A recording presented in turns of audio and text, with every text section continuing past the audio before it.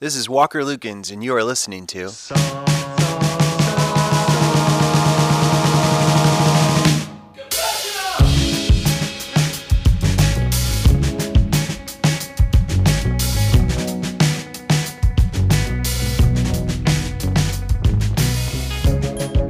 Let me explain to you what we do here at the Song Confessional.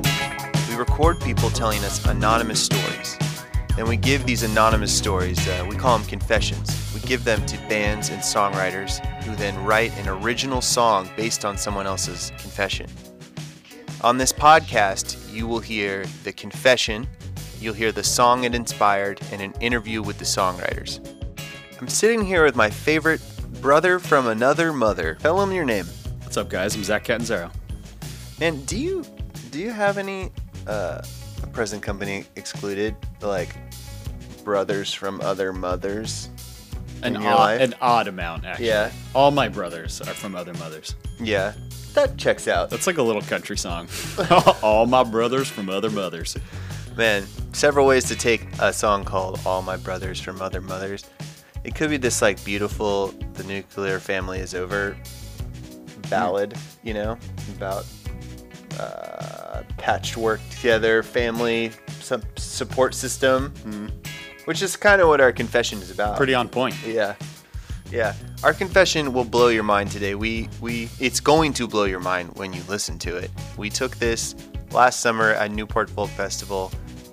You hear the faint sounds of Kevin Morby in the background. Yeah, just kind of crushing a Harry Nilsson cover right out of the gates. Yeah, but don't get too distracted because this confession is amazing. And in terms of confessors that I would follow as a pupil, she is up there with. She's the only one. There's 3 twists in there. You think you know what the story's about at least 2 times before you're like, oh, this is the point of the story. It's one of the best we've ever had. If this confession were an action movie, it would have a shitty rating because it would be like, just make up your mind, man. What is this movie about? But it'd be a cult classic. Agreed. Completely. Like Point Break. Yes. This is, yeah. Yes. And it would definitely star Keanu Reeves and Patrick Swayze in their prime. And dang. Oh, Swayze. Yeah, Swayze. What a guy. Even just thinking about Patrick Swayze in his prime makes me swoon a little bit. Do you think about him like lifting you over your head? Lifting where we belong. Yeah. Dude, that's what I think about. Okay, and he's carrying me around a lake in upstate New York, and it's beautiful. Where did he get all those really good high-waisted pants? That's what I want to know. I just wish I could have asked him where he got those pants and those abs. Well, I know where he got the abs, but... Hard work, determination. baby. The Roadhouse. Well, we can also say that the theme song to this fantastical movie based on this confession would be written by Wild Child, our band today. Wild Child is from Austin, Texas. We know them from mostly Runnin' Amok. I think that's the True. phrase, Runnin' Amok. It's that we do know them quite well. They have taken us on tour in the past. You just recently produced Alexander's first solo album. That's true. Is that a secret? I don't know. I mean, not anymore. Not anymore. So, I did produce Alexander's record. He is an old friend. I will say a fun little anecdote for you how I discovered Wild Child.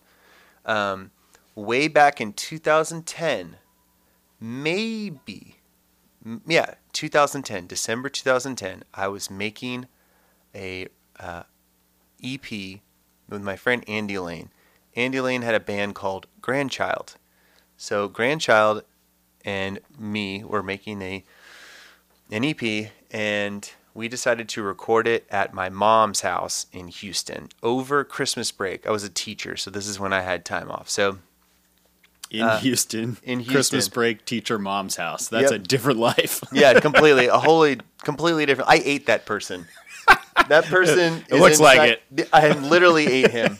I am who I am now because I ate that person named Walker Lukens in December 2010. So Andy Lane comes over to my house with his Grandchild bandmate, Alexander Beggins, who is one half of Wild Child. The other half is Kelsey Wilson. So he comes over, he plays accordion and ukulele and all sorts of cute instruments that you can carry under one arm while you drink a tequila soda with the other. Basically the criteria for Zandy's songwriting experience. 100%, yes. So he comes over, and I'm like, I'm getting to know this guy. We're like working on these songs, and we at some point we leave to go like drink a beer somewhere. Suburban Houston is not exactly a hotbed for nightlife, but we leave, and we're in the car, and this guy Andy Lane says, "Hey, you should check out Alexander's band he just started. It's called Wild Child," and he played me a demo. It was a song called Simple Things. It kind of blew my mind. And it a little bit made me sad because I was like, shit, that song's so good. What's all this stuff we're working on that's not that good? So it did cause me actually to write some better songs. Consider changing your name to Stepchild. I could still make Stepchild. Stepchild, it's a good addition. Yeah. You got Wild Child, Grandchild. You're kind of coming in the fold a little late. Stepchild. Well, you should go back to that guy I ate in 2010 and suggest him. I got a good idea for you, Griffin. Yeah. Subsequently, they have put out 4 full-length records. They have toured North America countless times, sometimes with us opening for them, other times opening for Dr. Dog, The Head and the Heart, Matt and Kim. Wild Child is a very successful project, and if you've never checked out their music, I can honestly say a great way in is this song they wrote for us called Going In. My next suggestion would just go to their most listened songs and start there. Before you hear this awesome song that they wrote, and before you hear the interview with lead singer Kelsey Wilson, you have to hear this unbelievable confession. This week's confession takes so many twists and turns, you'd think we were a podcast about roller coasters. Maybe you'd think we were a podcast about ant farms. You might even think we're a podcast about a bowl of spaghetti. Yeah, I said it. From horror story setup to a lifetime finish, will we ever hear more genuine surprise out of Walker? Scary, shocking, heartbreaking, and life-affirming, this confession takes you everywhere. Well, without further ado, here's our confession. So, when I was 18, and it was my senior year of high school, and it was the springtime, right before Easter, and like the week of spring break after Easter. And my English teacher gave us this project to kind of keep all of the seniors entertained until the end of the school year, and he said, you can pick any Shakespeare play that you want and put it to any theme and perform it in front of the class, and it's due after spring break. So my girlfriends and I were like, let's do Romeo and Juliet with like a Chicago Prohibition style theme.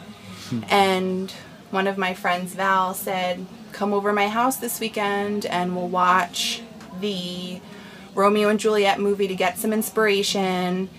And over the course of the next couple of days, that plan turned into, let's all get together at my house. Maybe we'll put the movie on, but I'll have my boyfriend come over who's older from another town nearby, and I'll invite some of his older friends over and we'll have a party. So Val planned this party to be the Saturday night before Easter, and the only way that my parents would let me sleep out on the Saturday night before Easter was if I lied, of course. So I'm like, oh, we have this project due, and oh my gosh, how could my English teacher make this due the Monday after spring break? So we have to all get together on Saturday night and work on this all night so we're all ready, after spring break to put this play on Monday morning. So we get there and we're all crammed into Val's bedroom and, smoking pot, whatever, drinking, and there's this one guy there and he's kind of magnetic and charismatic and kind of the life of the party kind of person. How many people were there? There's maybe like 10 of us Okay. packed into her bedroom. Okay. And so this guy Josh is there, and I haven't met any of these guys before. Again, they're like older from another town, whatever, and Josh then disappears for a while. And I notice he's gone, but it's not a big deal. And eventually my friend's boyfriend, Jose, comes over, and Jose says to me, Josh really needs to talk to you. Could you, like, go meet him down the hall? And I'm like, okay, I know I'm not supposed to leave a party with guys I don't know. Like, I know better than that. I'm not going to, go follow Josh down the hall. And Jose says, no. He really needs to talk to you. He has somebody on the phone for you, and he wants you to talk to them. And I'm like, okay, this is the weirdest way I've ever been tried to be picked up before. Yeah. But, I'm within screaming distance of everybody else, so if something strange starts to happen, then I can scream. So I go down the hall, and Josh is waiting for me, and he leads me into the bathroom, and I'm starting to get pretty nervous now. And he says, I've got somebody on the phone for you. And my first thought is, like, maybe it's my cousin, because my cousin kind of lives in the area where a lot of these guys are from, so who knows? I don't know what I'm going to hear when I take this guy's cell phone. So we're in the bathroom. He shuts the bathroom door. I sit down on the toilet. I pick up the phone, and I hear my dad. Whoa. And I'm like, oh my God, I'm fucked, if I can say that on whatever. Yeah. Josh is a spy. My parents have hired him to follow me around, and now my parents know that I'm, like, intoxicated on the Saturday night before Easter when I'm supposed to be doing, like, a stupid school project, and I'm so screwed. And the next thing that I hear my dad say is, a long time ago. And I look at Josh, and my dad doesn't have to say anything else, and I know that he's my brother. Whoa. And so I immediately, like, start bawling, and I'm like, Dad, just don't tell Mom and let me stay out tonight. I'll be home tomorrow, we'll figure this all out tomorrow. And so the rest of the night, everybody's, like, crying and smoking blunts, and we're all, like, feeling like we're in this Lifetime movie where I meet my long-lost half-brother at a party, And so the next morning I get home, and my family's getting ready for church, and of course my dad had told my mom, and she's like, oh, my poor baby, and I'm like, don't even talk to me, go to church, we're gonna figure all this out later. And so, I come to find out that 4 years before I was born, when my dad was seeing my mom, but they weren't married yet, he got another woman pregnant, and there was a lot of contention between, the women, and the decision was made to have Josh raised by his mother and have my dad start a family with his soon-to-be wife. And my dad would see my brother Josh periodically over the course of his life, but he was never a part of my life, me and my two younger brothers. We had no idea that he existed. And wow. Josh knew that, his dad lived in and his dad had 3 children, one of which was named and that's me, and it's a relatively unique name. So when I introduced myself to Josh that night at the party, he immediately left and called my dad and said, okay, it's happening. And so when Josh saw you at that party, like, he must have talked to your dad about this possibly happening, right? Do you know what I'm saying? Because your father seemed like he was ready to deal with it. I don't know exactly what the conversation was, because Josh was still 4 years older than me. Yeah. And he lived a couple towns away. So it just so happened that we were both, like, in groups of friends that partied a lot and had a lot of mutual friends. So I don't know.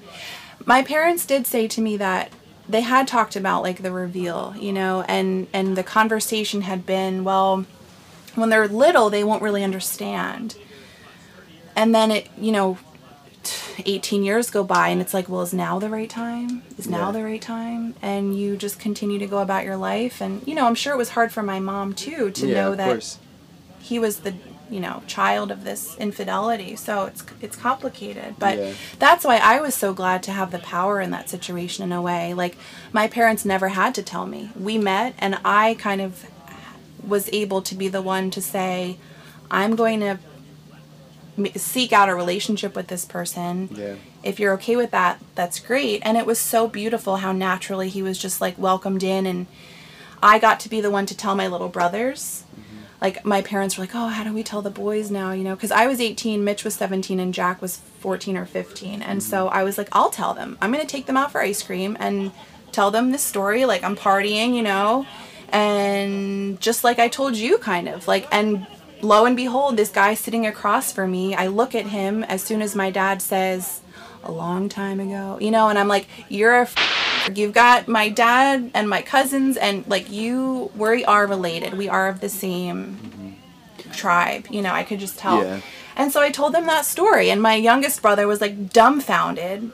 The 14-year-old was just like, what are you saying? And my 17-year-old brother, who's so sweet, he was like, he just felt so much guilt. Like, I grew up with a dad that coached my soccer team and took me camping and taught me all these wonderful things and gave us a stable home, and like, here's this other guy who is of the same blood and had such a different relationship. Yeah.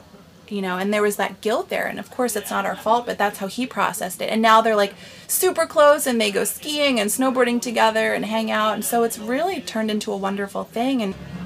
And then 2 years ago, when I was pregnant with my son, who's going to be 2 next month, so I was 6 months pregnant, and my youngest brother, Jack, was struggling with a really bad heroin addiction. And Josh, the brother who I met, had recently been diagnosed with 2 forms of very aggressive and rare leukemia. And my dad was going to be his bone marrow donor. The cops showed up at my house and told my brother Mitch that my dad had killed himself. And so my sweet, like, amazing, brilliant, artistic father, in the midst of all of this that was going on in my family at the time, very uncharacteristically took his own life. And the only thing that we can think about is that he, like, had a breakdown, Yeah, I'm so sorry to hear that. Thank you. It's okay. I share it now because, in a weird way, like, of course I'm not glad that happened to my family and my dad, but I can now be like a more compassionate person, and when I a lot of that started with when I met Josh. When I was 18, on the cusp of going to college, I meet this brother. It was the first, like, huge life event that I could choose how I wanted to feel about it. I could either be really resentful to my parents, who kept this guy out of our lives, who kept this brother away from me and my little brothers, who grew up without a dad, without a stable household, and had really struggled. Or I could choose to take it from that moment forward and form a relationship with Josh and choose to be happy that I met him and not angry with my parents. And that's the path I took. I was like, this is, between Josh and I now, we're going to have a relationship. I'm so glad we met. And then he naturally became a part of the rest of my family. And so similarly, like with my dad taking his life, I can either be like, oh my God, like, what kind of asshole kills himself while his daughter's pregnant with the first grandchild, and like there's heroin addiction and leukemia and all of this crazy stuff happening. Or I can be like, I'm a better person because of all of that, and I see the best things about my dad and all of my brothers, and I see the best things about all of my brothers a reflection of my dad, and like, in a weird way, I feel very fortunate. So my family's been able to support Josh through his leukemia, and the 4 of us planned this beautiful celebration of life for my dad. Like, we had basically like a beautiful ceremony for my dad, and it was very unlike a typical, funeral. My mom, like, immediately was just like, oh, I guess I call the funeral home, and I'm like, Mom, the boys and I will take care of it. And Josh was a huge part of that. Like, we just had a wonderful celebration, and I think it's changed the way that a lot of people in our community of families and friends think about what to do for their own loved ones when they pass, So it's weird, again, to say, like, all of this terrible stuff happened, but I'm doing okay. We're all okay, Well, the thing I like is it sounds like your response, like, set the tone for your family, which was like you kind of responded with love. Like, oh, I'm just seeing all the things that, like, having this brother I didn't know about, like, adds to my life. Exactly. And so it when you're describing your brother's reactions, like, it is amazing that you led the charge, and like it didn't have to be this. Your reaction being so positive probably made it easier for your younger brothers to follow suit. Ultimately, and I think so.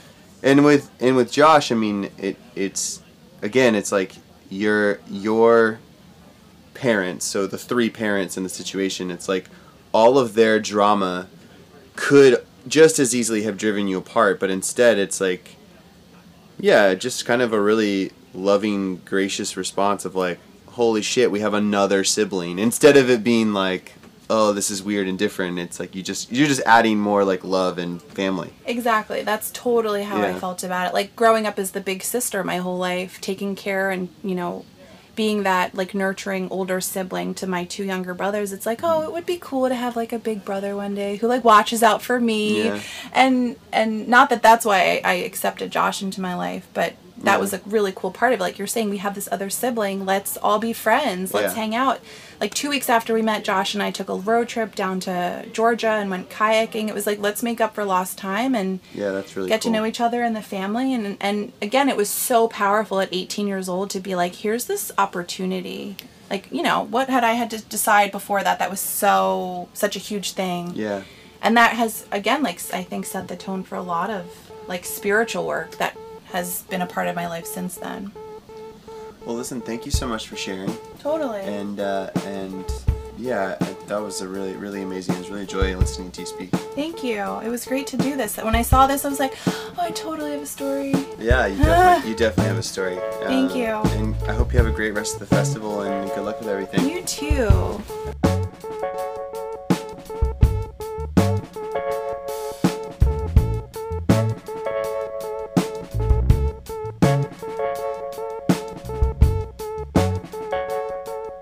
Now here's Going In by Wild Child.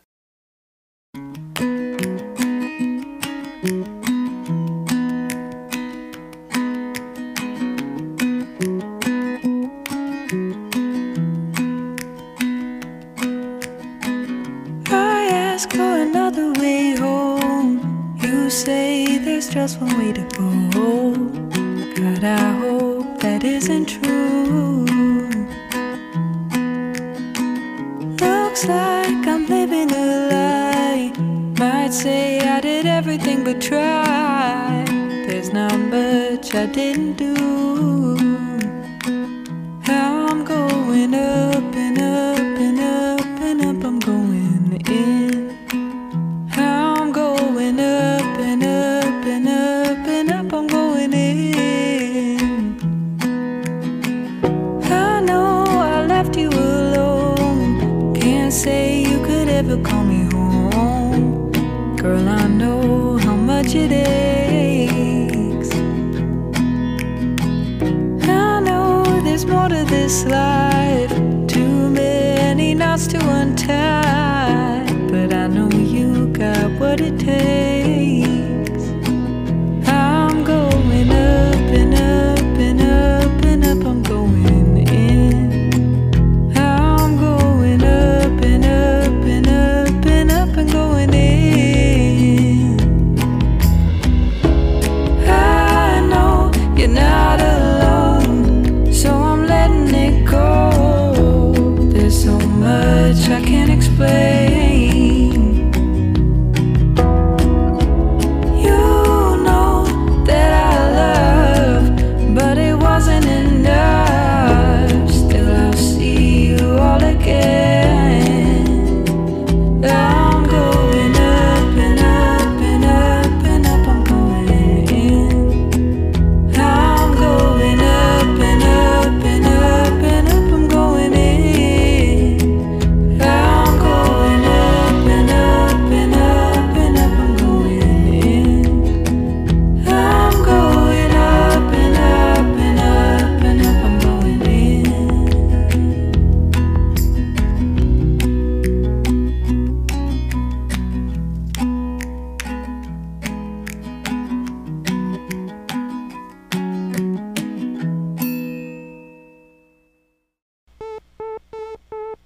I'm talking with Jim Eno, who mixed this wonderful track by Wild Child. Man, that is a lovely song. Yeah, it's great. Why do you think that song is so powerful or effective? Yeah, that's a good question. I don't know. I mean, one of the things that struck me when I got the session to mix is just how few tracks there were in this song. And when you say few tracks, I mean, you mean like there are very few instruments or sounds in it. Yeah, very few instruments and sounds. Yeah. And Yeah, I mean, what is there since you mixed it? What did we just listen to? We heard a ukulele and we heard Kelsey's voice and some of her background voices. What else do we hear? it starts with ukulele and golf claps and snaps. And then, Okay. yeah, I love how it's labeled golf claps because they actually sound that way. Then the lead vocal comes in. Then there's a Wurlitzer keyboard. And then bass. And then some percussion comes in, floor tom, cymbals, tambourine, background vocals. And then there's a triangle one hit at the very end of the song. And that's really it. It's really cool because the song is so strong and so powerful, yet the instrument count is so low, it does make it powerful somehow. Yeah, I wonder if the lack of instruments or sort of how sparse the arrangement is makes it more powerful in some sense. Yeah. You know, like you hone in on her voice more, maybe. Exactly, right. Everything is plays like a really nice supporting role to the song, you know, and to the vocal. I'm always impressed when I talk to a band and I'm like, oh, how'd you guys make that? And, you know, Kelsey and Alexander are like, oh, yeah, we wrote it in like an hour or two.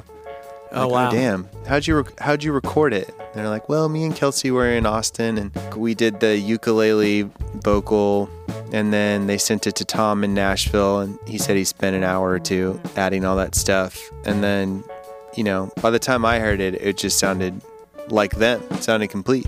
Because everything was recorded really well too, I thought. Ukulele sounded really cool and the voice sounded great. What was the challenge of mixing this song? It's a good question, but on this one, I really don't think there was too much of a challenge. It was more, I would call it like just balancing, you know, like thinking in my head what a good level for like the claps and snaps, which is essentially a driving rhythm with respect to the ukulele and the vocal. You know, getting that balance together, I feel like was, you know, it didn't take me long, but, you know, that was, when something's very sparse, you know, everything has its space and everything can be really loud, but sometimes you have to tone it down, you know, to make it feel good.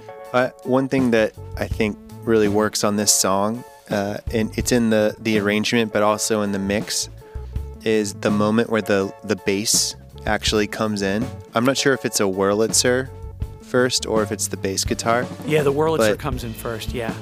The Wurlitzer. So it's such a powerful moment in the song. Yeah. And a lot of times I've noticed people tend to over EQ or overbalance the song and take away the power of that moment. Oh, right, yeah. You know, and I think it really preserved from the rough mix that they made to the mix that I heard that you made. It's just like, it's such a powerful, cool moment. So subtle. Yeah, and it's surprising because I think that comes in at the second verse and you've already heard, you know, verse, chorus and everything. And it's a surprising moment, even though it's just a nice chord on a Wurlitzer. But so trying to make that loud and make that sort of, you know, envelope the entire track was something I did. Well, you're going to hear more details about writing this song in Zach's interview with Kelsey. Interview. Congrats on your release yesterday, New Sir Woman song. It's really good. Thank you very much. Thank you. It's hard to put out a funny shit, but I just, you know, just whatever. Yeah, it sounds like you're having a ton of fun. It sounds like super honest. Very, very. What are you working with any particular producers with that project, or is it all you? Yes. Or how is that working for you? Matt Pence, who's out in Denton, he has produced all of the recordings. He's just a dear friend and a wizard and my favorite. But so far, like when making the record, I just called on every artist I've ever wanted to work with before, but didn't get to because of the bands I was in or whatever. Yeah. You seem like you have a natural ability to bring kind of different people together. It's like similar with, you know, Glorietta. I've over the years have seen a very like interesting rotating cast in Wild Child. It's been a few years since you've had too much changeover, but all of the members I've seen come in and out of Wild Child have been like very interesting and capable and creative in their own right. And you definitely have this ability of like getting a really strong reach. Where does that come from? Well, initially it came from insecurities on my part. Like, I wasn't about to bring a song that just I wrote to the table and like play it by myself. Like, still to this day, I have never played a solo show. Really? Never. Wow. I just, you know, but as far as like bringing people together with Wild Child, it literally was like all of our friends that were just in the room. It was like, okay, you guys are the band now. We even had members that didn't really play instruments, and they learned instruments to be in the band. I love that. It was just like, it was ultimate family friend vibe, which is why over the years we like had so much switch up, because like as the music got more and more complicated and Wild Child kept growing and growing, it was like, oh fuck, like we gotta become a real band. This is working. Yeah. Like I didn't call myself a singer until this past year. It was like, oh, okay, yeah, this is my job. But until then, it's just like, I just sing. Like, I sing with my friends, and I drink because I'm nervous when I sing, and but I don't take it seriously. Like, I don't do warm-ups. If I did warm-ups, I would be a real singer. But now I'm like, fuck, I can't hit those notes anymore. I gotta warm up. Yeah, I actually have to take this seriously now. That's really great. I guess we should talk about the confession some. Yes. In your own words, what would you say this confession is about? Because it's kind of a crazy one. Yeah. Okay. I wish I had re-listened to the confession before this conversation. No worries. Even better. Instead of rehashing the confession itself, just how it related to your song, the story that you decided to tell in the song. Okay. You could take that approach, no problem. This was a pretty bold choice on our part, but it is what stuck out in the party. Like, in the story, I mean, the basic story from what I remember was this high school girl meets a guy at a party, and he's like, come with me to the bathroom, I have to tell you something. And she's like, very weird, okay. And he's like, I'm your brother. And she finds out about this alternate life her dad lived, and all these secrets are outed. And that's the crazy part of the story. Is like, I met my brother at a party. It's crazy. And then a couple years later, her father killed himself. Yeah. And I mean, out of all that, I was like, I was just thinking about this man who like you will never know exactly what was going on in his head. You just won't. He had like an alternate secret life. He was seemingly happy and healthy and just killed himself out of nowhere. Just like how much mystery around this one human being, how little we actually know about someone else's experience on this earth. Like, we really don't know shit about one another. Even someone as close to you as your father. Yeah. And I just couldn't stop thinking about that man. And it was like, the only thing you can do is paint this picture of like what you think they were going through that hurts the least. It's like, here's what I think he would want to say to me. Here's how I want him to explain this situation. And it kind of, and both Alexander and I had lost family members very recently, at the same time before hearing the story. So it was like, it became that. It was like, what would we want to hear from them? Of like why they did that, why that happened. And so the song became like, I'm sorry, it is my time to go. It doesn't mean I don't love you. Like, I know you have what it takes to get through this life. I don't. Like, I'm going in. It's just like, yeah, this is what's happening. It's my time. And it just kind of an explanation, a goodbye, like something that made us feel better about what we were going through, and hopefully would bring, I mean, and this is a big statement, but hopefully would bring her some kind of peace. I think that the chances are very high. That is the feedback we frequently get, is that confessors are always overwhelmed with joy with the songs that you guys write. Well, So, I hope so. Yeah, it was definitely an emotional one. I was like, it is fuck. emotional, and the song sounds absolutely beautiful. I would be shocked if we got any feedback besides that, that she really enjoyed it. Also, because the way that she was able to process that trauma, the way her whole family has, she is unbelievably strong. She has such a good head on her shoulders, and just like she's amazing. She's amazing. She's just turned the whole thing as positive as you possibly can, and it was just she was so inspiring. I feel like listening to that story just teaches me what kind of person I'm trying to be in a way. Yeah, listening to her describe, I was thinking about the reactions I would have to finding out my dad had a secret family, and I don't know. I was just like, she's present. What a strong, capable human being. And she didn't even the way she was talking about, her experience with her father and his eventual suicide. It's like, how are you? What? What do you mean? That's how the story ends? What are you talking about? I know. It's so true. The part that really stuck with me is like when she kind of starts by apologizing almost, because she's like, oh, I don't want to sound like I'm thankful that this happened. Of course, I didn't want my dad to kill himself. Mm-hmm. But in the same sentence, she's like, it has made her family stronger and closer than ever, and she sees the value in that and the appreciation for that on such an intense level that she's like, I don't, you wouldn't wish this, but at the same time, it almost seems like she wouldn't take it back either because of what has happened since. It's so suffering is just so important. That's another reason this year is so important. Like this suffering, this struggle, this strip of the future it's just so important, that perspective. And it brings people together like nothing else will. Losing a family member, it just, I lost a sister before, not too long ago.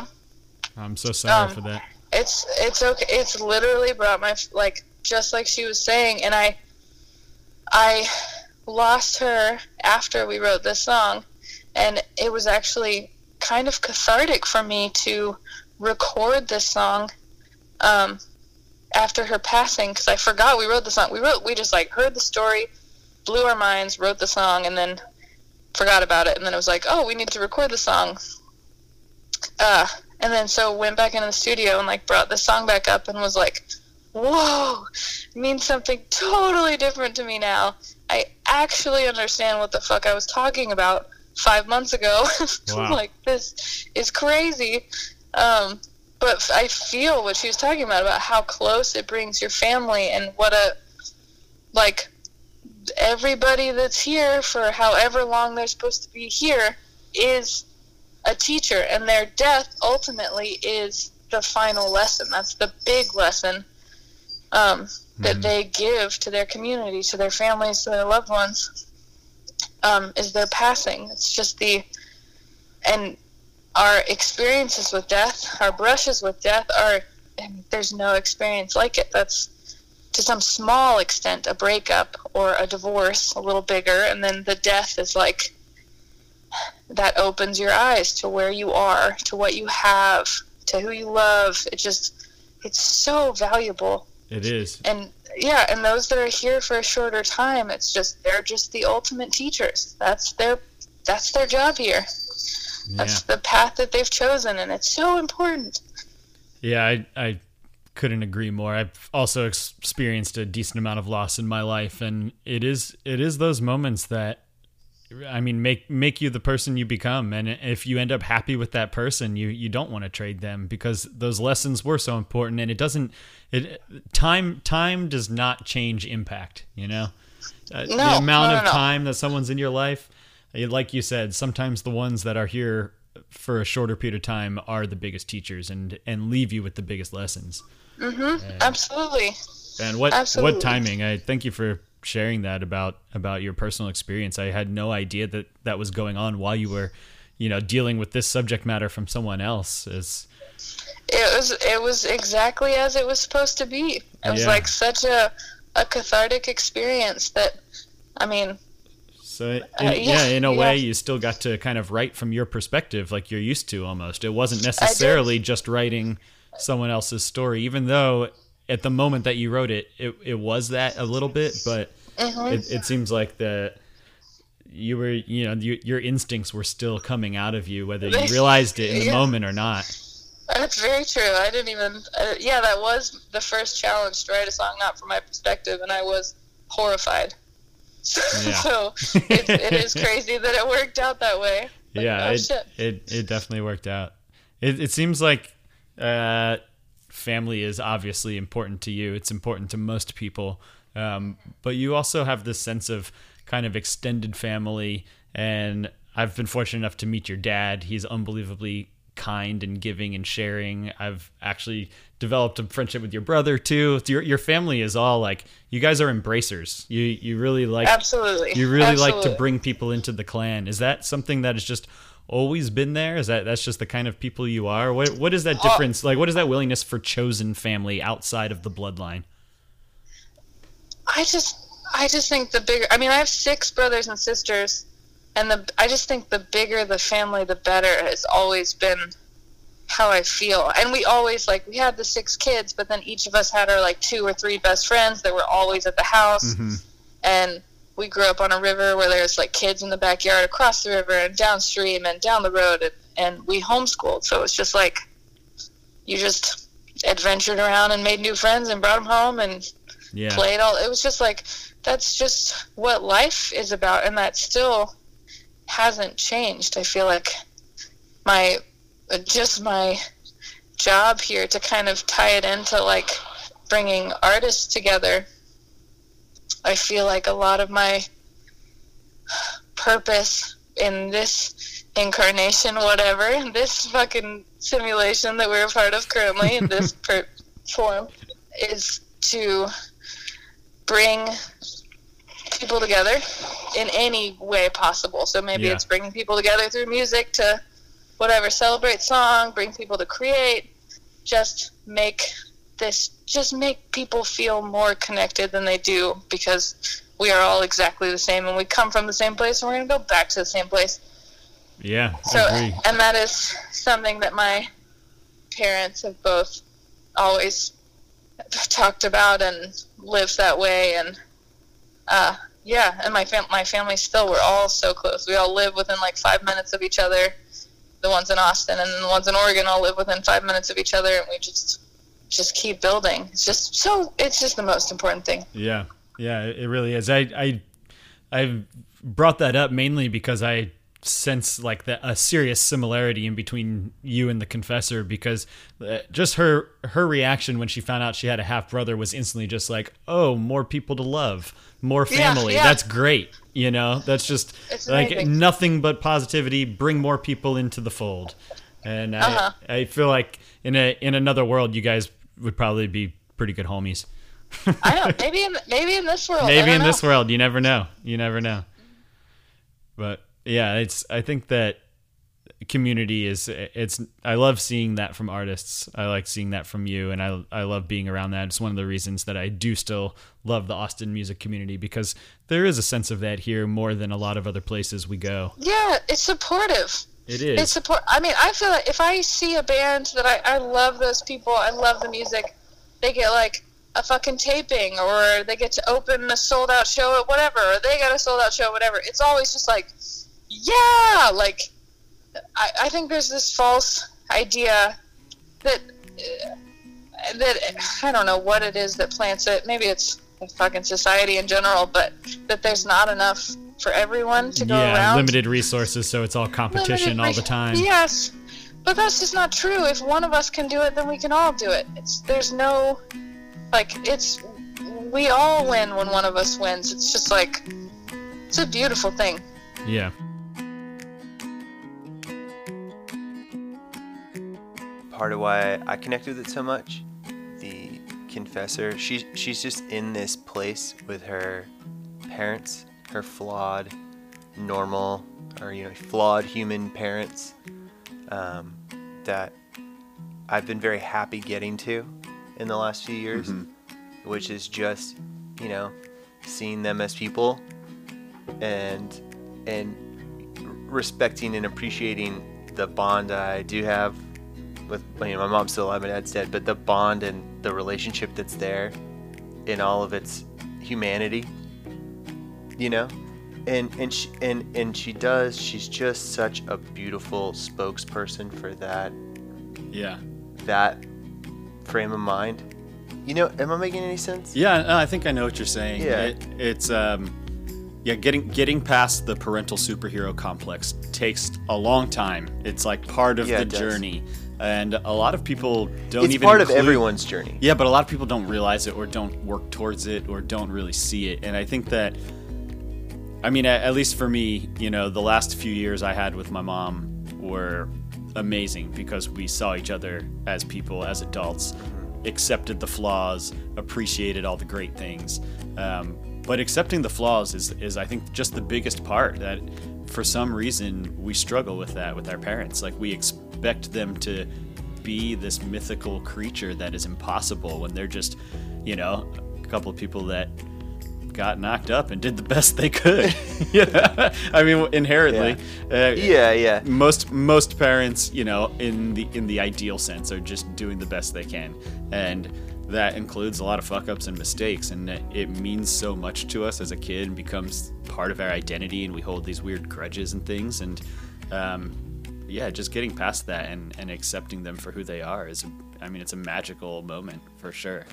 Yeah, I guess I just don't really think like in any way, shape, or form. I don't fault people for having that attitude as a default attitude about their parents, which is holding them to a different standard than normal relationship. And it's an inherent attitude that obviously you're going to have to some point in time in your life. Mm-hmm. There's no way to grow up without that relationship. Totally. But it is an interesting process. I know for both of us it was accelerated. Yeah, drastically. By parents, by our dads passing away. But I don't know. There is this kind of beautiful space you can get to on the other side of it where it just feels like, such a deeper appreciation for what matters. Yeah. Even us, both having been through that journey on our own, it's still inspiring to hear this confessor talk about it. 100%. Because she is just, you said it perfectly. She's such a wonderful spokesperson for acceptance, for empathy, and, for finding those silver linings in the good in all the shitty situations, because they're going to happen. We're going to have some sort of tragedy in life. Everybody will. If you haven't yet, you are lucky as shit, because you will. Yeah. And such a good example, or such a positivist view of what family is. Yeah. And what it matters. One thing I can't help but think a lot about these days, it's like when you see that couple in St. Louis with the guns outside of their house. Ugh. It's like there's this part of family, the idea of family, the tribal sort of, 100 years ago idea of family, where it's like you're part of a clan. Survival. Yeah, and that's still there now, but it is so nice seeing this woman, or hearing this woman talk about like discovering she has a half brother, and she's just like, fuck yeah. Yeah, they're such a modern family in that sense. The discovery of the half brother, also her younger brother struggling with heroin addiction, just like in the background this is happening, which is that's a story in its own. Yeah.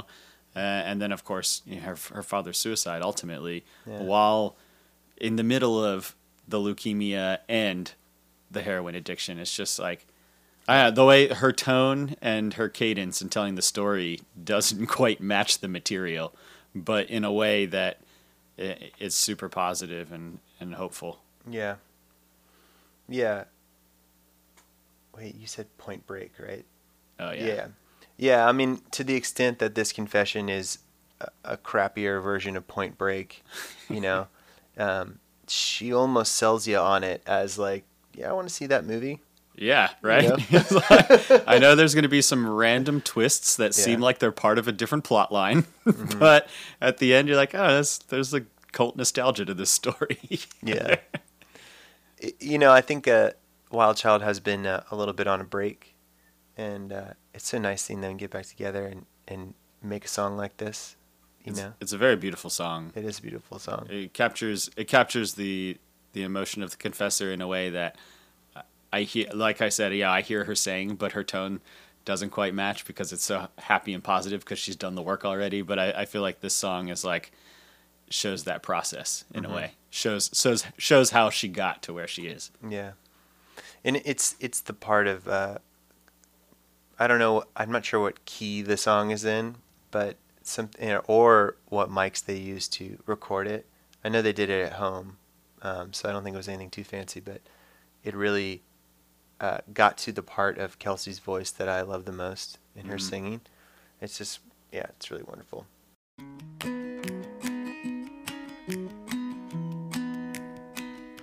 The theme song to this podcast is written by Walker Lukens. It is performed by Walker, myself, Zach Gattanzaro, James Wesley Essery, and engineered by Grant Epley.